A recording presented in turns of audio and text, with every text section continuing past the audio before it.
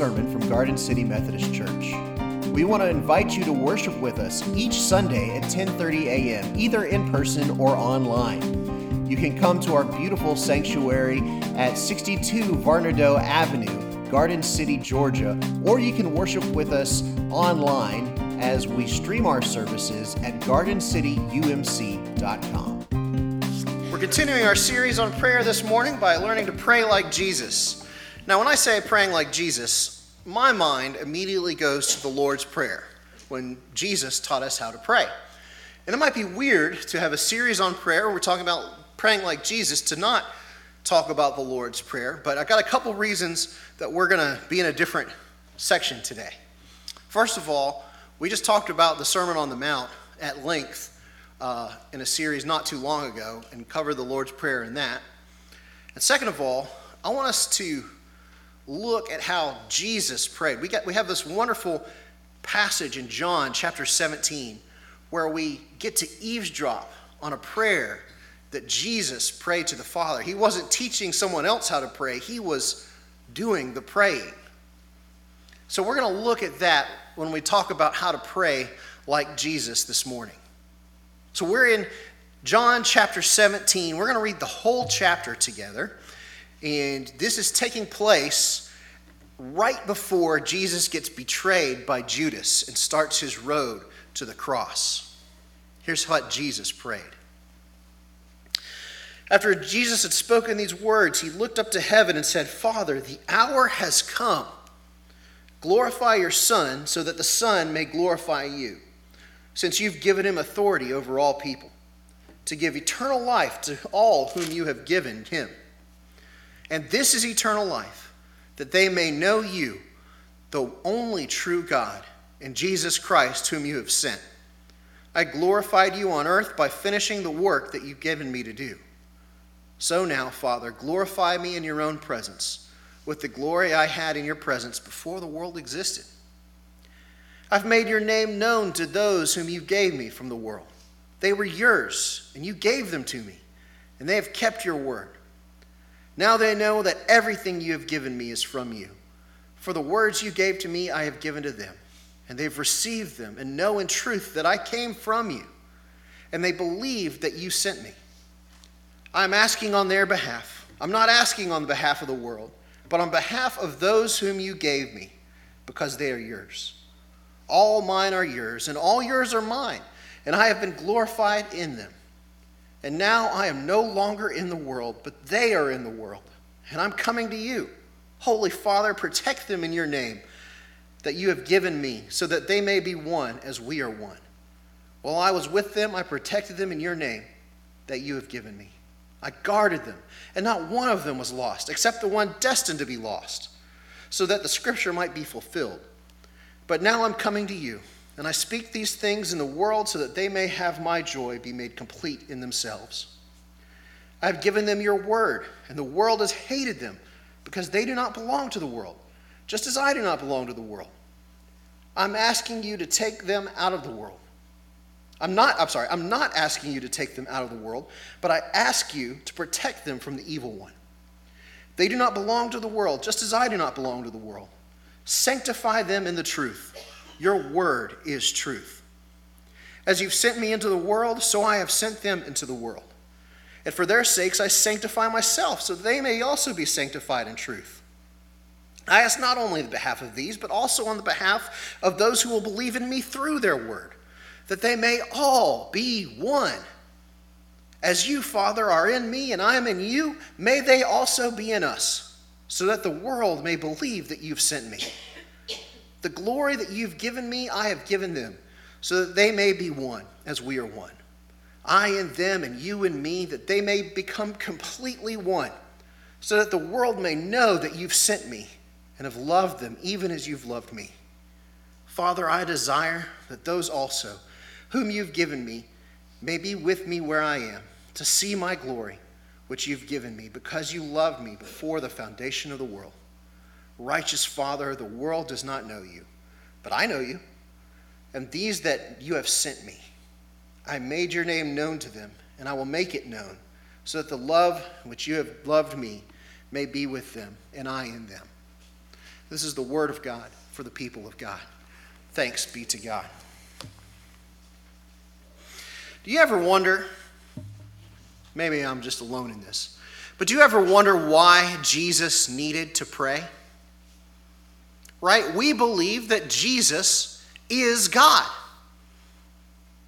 So why did God have to pray to God? Why did God the Son need to pray to God the Father? It baffles me. I don't know. If Jesus is God, then why does he have to do any praying to God? I thought maybe it was the whole point of Jesus' prayer here was so that it would be heard by John and recorded in the book of John, and so that we could overhear it. Maybe he's praying less for his own benefit and more for our benefit, so that we could hear these words and put them into action. God bless her. She's passed on, but Sarah Beth's grandmother was notorious for this. At family meat gatherings, she would sit there and pray for the meal, and she was not a short-winded woman. And she would pray for each person there and what she wanted them to do differently in their lives. The point of that prayer was not so that God would hear it, it was so that we would hear it. Kind of a shame prayer from Sarah Beth's grandma. She's such a wonderful woman. I don't want to speak ill of her, but my gosh, those prayers. Yeah, she did that. And I asked Sarah Beth if it was okay to say that. If she had said no, I would have said, I once knew this lady who did this. But I'm gonna peg it on her because Sarah Beth said it was okay. So was Jesus just praying so that the prayer would be overheard and written down in Scripture and then read by us? I kind of doubt it. I think it might be the nature of the Trinity. The Father communicates with the Son communicates with the Spirit, and they all communicate with all three of them. There's this eternal love and communication that goes on within the Trinity. C.S. Lewis said that part of what it means to say that God is love means that God loves God. The Father loves the Son loves the Father. This communication, this love is part of what goes on in the Trinity, and we just got a snippet of it in Scripture. I think that's probably pretty likely. But sometimes I go beyond that.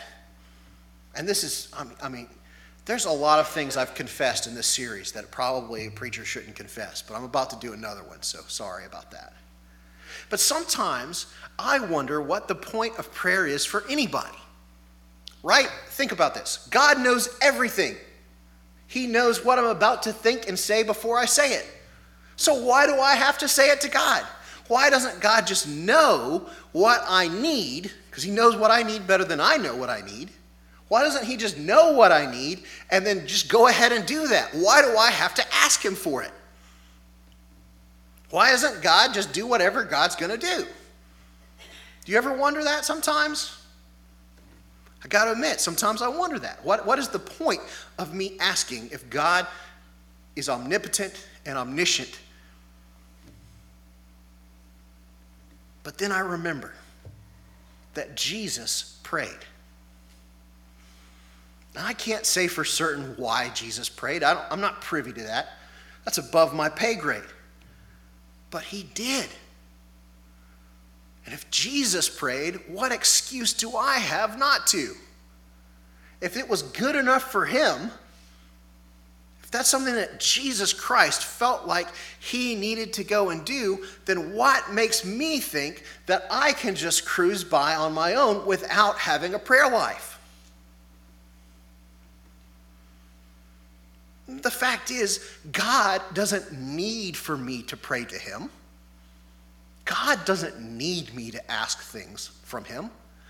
I'm the one who needs it. I'm the one that needs to be praying. I'm the one that has to have a connection with the Almighty God in order for me to go. God doesn't need me to pray to him. I need to be praying to God.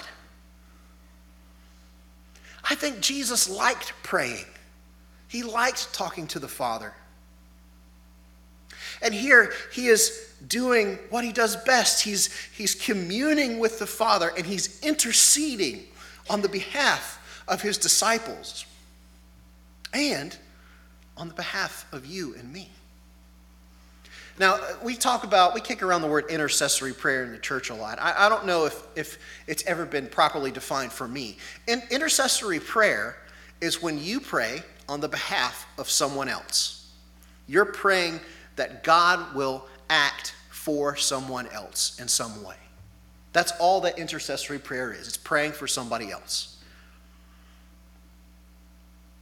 And he did it for his followers because he loved them so much. He loved his followers so much that he wanted them to have good things.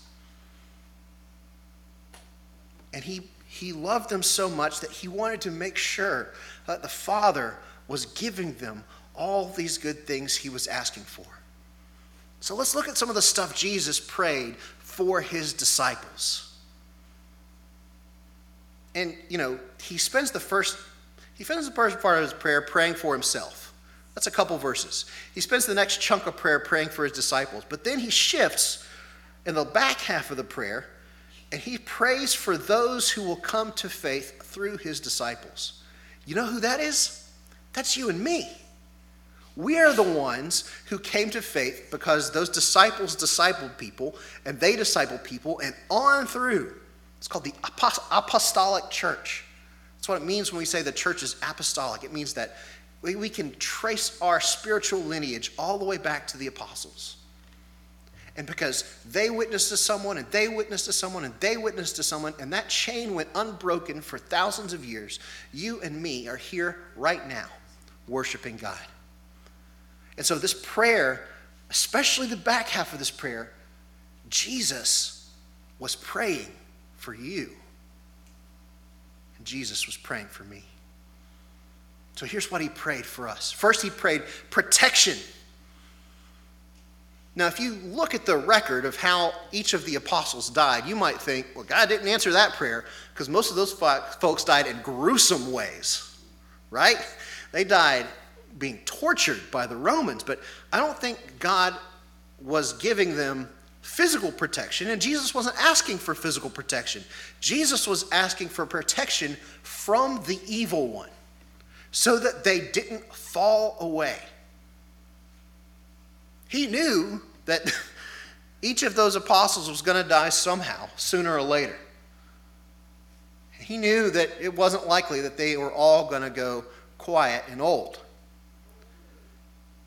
But he didn't send them out to die quiet and old. He sent them out into the world to make disciples of all nations. And he was praying protection that when they butted up against the forces of Rome and against the forces of the synagogues and against the religious leaders that didn't like their message, when he bumped up against those people, he prayed that they wouldn't fall away to temptation to just walk away to the evil one. And he knew, he said, the world hates them just like they hate me. They're fixing to kill me. This is right after he gets done praying, Lord, take this cup from me. The world hates them. And they are going to need protection, because if it's not for what God does in their lives, they're going to fall away. So he prayed that they would be protected. And in that way, Jesus did protect them. I think Jesus was praying that they would be protected from hatred. The temptation had to have been there for them to hate the world back, to hate the Romans back, to hate the Jewish religious leaders back. And they would have fallen away if they'd given into that hate. But they persevered in love and in dedication to the gospel. So Jesus prayed for protection for his followers. The next thing he prayed for them was sanctification. That's a $10 church word. But the root of that word means being set apart. Set them apart in truth and in holiness. They're set apart because they know the truth of the Word of God. And they know its power. Now, John is using the Word of God here, but John is also the one, famously in the beginning, said, "In the beginning was the Word, and the Word was with God, and the Word was God. The same was in the beginning with God." The Word is Jesus to John. So they know the person of Jesus. They know the living Word. They know the truth of that Word. And they are set apart because of the power of that truth. Now, there's this thing about set apartness. When you hear set apart, sometimes I think of like monks that are off in their own little world, making whatever, wine or beer or something on by themselves, and never interacting with the world outside. Jesus wasn't saying that kind of set apartness, because he specifically said, do not take them apart from the world. They're in the world. And so this set apartness is more than just a group membership that they're in. It's more than just a club that they're joining. Because if it was that simple, then the answer would have been a new institution for them to join, a new monastery for them to just go hole themselves up in. The set apartness that they had was an inside set apartness. A set apartness of obedience and of clarity and of purpose for God. That's what he was praying for his disciples to have. The next thing that Jesus prayed for them, he prayed for them that they'd have love. That's kind of the bottom line for Jesus. In verse 25, he said, "The world doesn't know you, but I know you.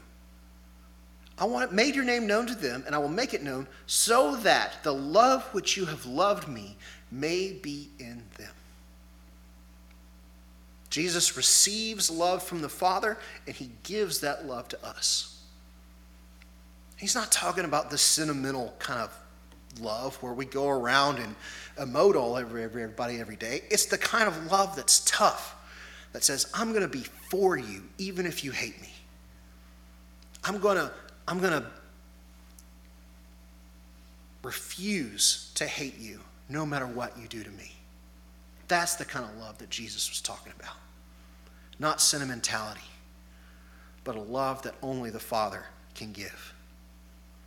He prayed for them to see God's glory. Think about how the glory of God contained in the Old Testament in the Ark of the Covenant would kill somebody if they came close to it.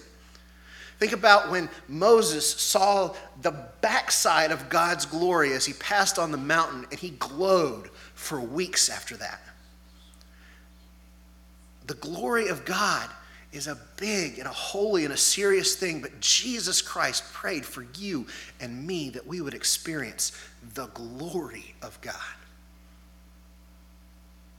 But the big thing that he prayed for, the thing that he harped on in this prayer, was he prayed that we, the believers in Christ, would have unity with each other. Now, I believe this unity is a byproduct of all this other stuff. The unity is a byproduct of the protection that we've received and the sanctification that we've received and the love that we've received and the glory that we've seen. And if we all share these things with another person, then we have to be unified with them. It's the transitive property. If A equals B and B equals C, then A equals C. If I am in Christ and Christ is in me, and you are in Christ and Christ is in you, then we are united together with each other. And this unity isn't some kind of superficial unity, of the unity of people that all look the same, or all think exactly the same, or all act exactly the same, or all worship exactly the same. But it's a unity of people who love the same God and who worship the same Jesus. It's so amazing to me that Jesus prayed specifically for us. He knew that you and I would be coming and sitting in these pews today and seeking to be disciples. And he interceded for us that we would be unified with each other. Intercessory prayer is so important because it bonds the parties together.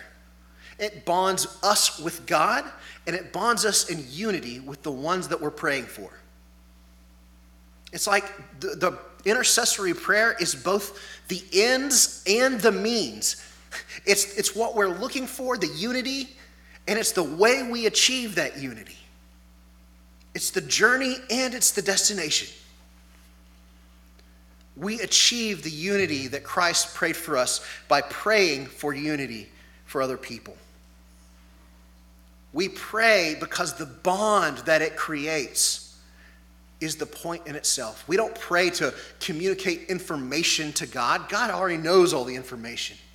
We don't pray to get something from God because God gives us freely of what he has. We pray because we need to be bonded to God and we need to be bonded to each other. The bond is the point. So how do we go about praying like Jesus? I think the first thing we need to do is believe in the importance of prayer. If it was important for Jesus, it's important for you. We cannot afford to believe the lie that we don't have time to pray or that we don't need to pray because God already knows. The knowledge isn't the point. The bond is the point. Jesus prayed, so that's good enough for me. It needs to be important to me. The second thing we can do is be the kind of person that Jesus prayed for us to be. Be the kind of people that are growing in love. Be the kind of people that are growing in unity. Be the kind of people that are being set apart for his glory. And let's intercede for others. Let's go to bat for other people by lifting them up to God. Go to the bat for the people that are struggling. Go to the bat for the people that we are tempted to hate. Go to the bat for the people that we just can't seem to find unity with.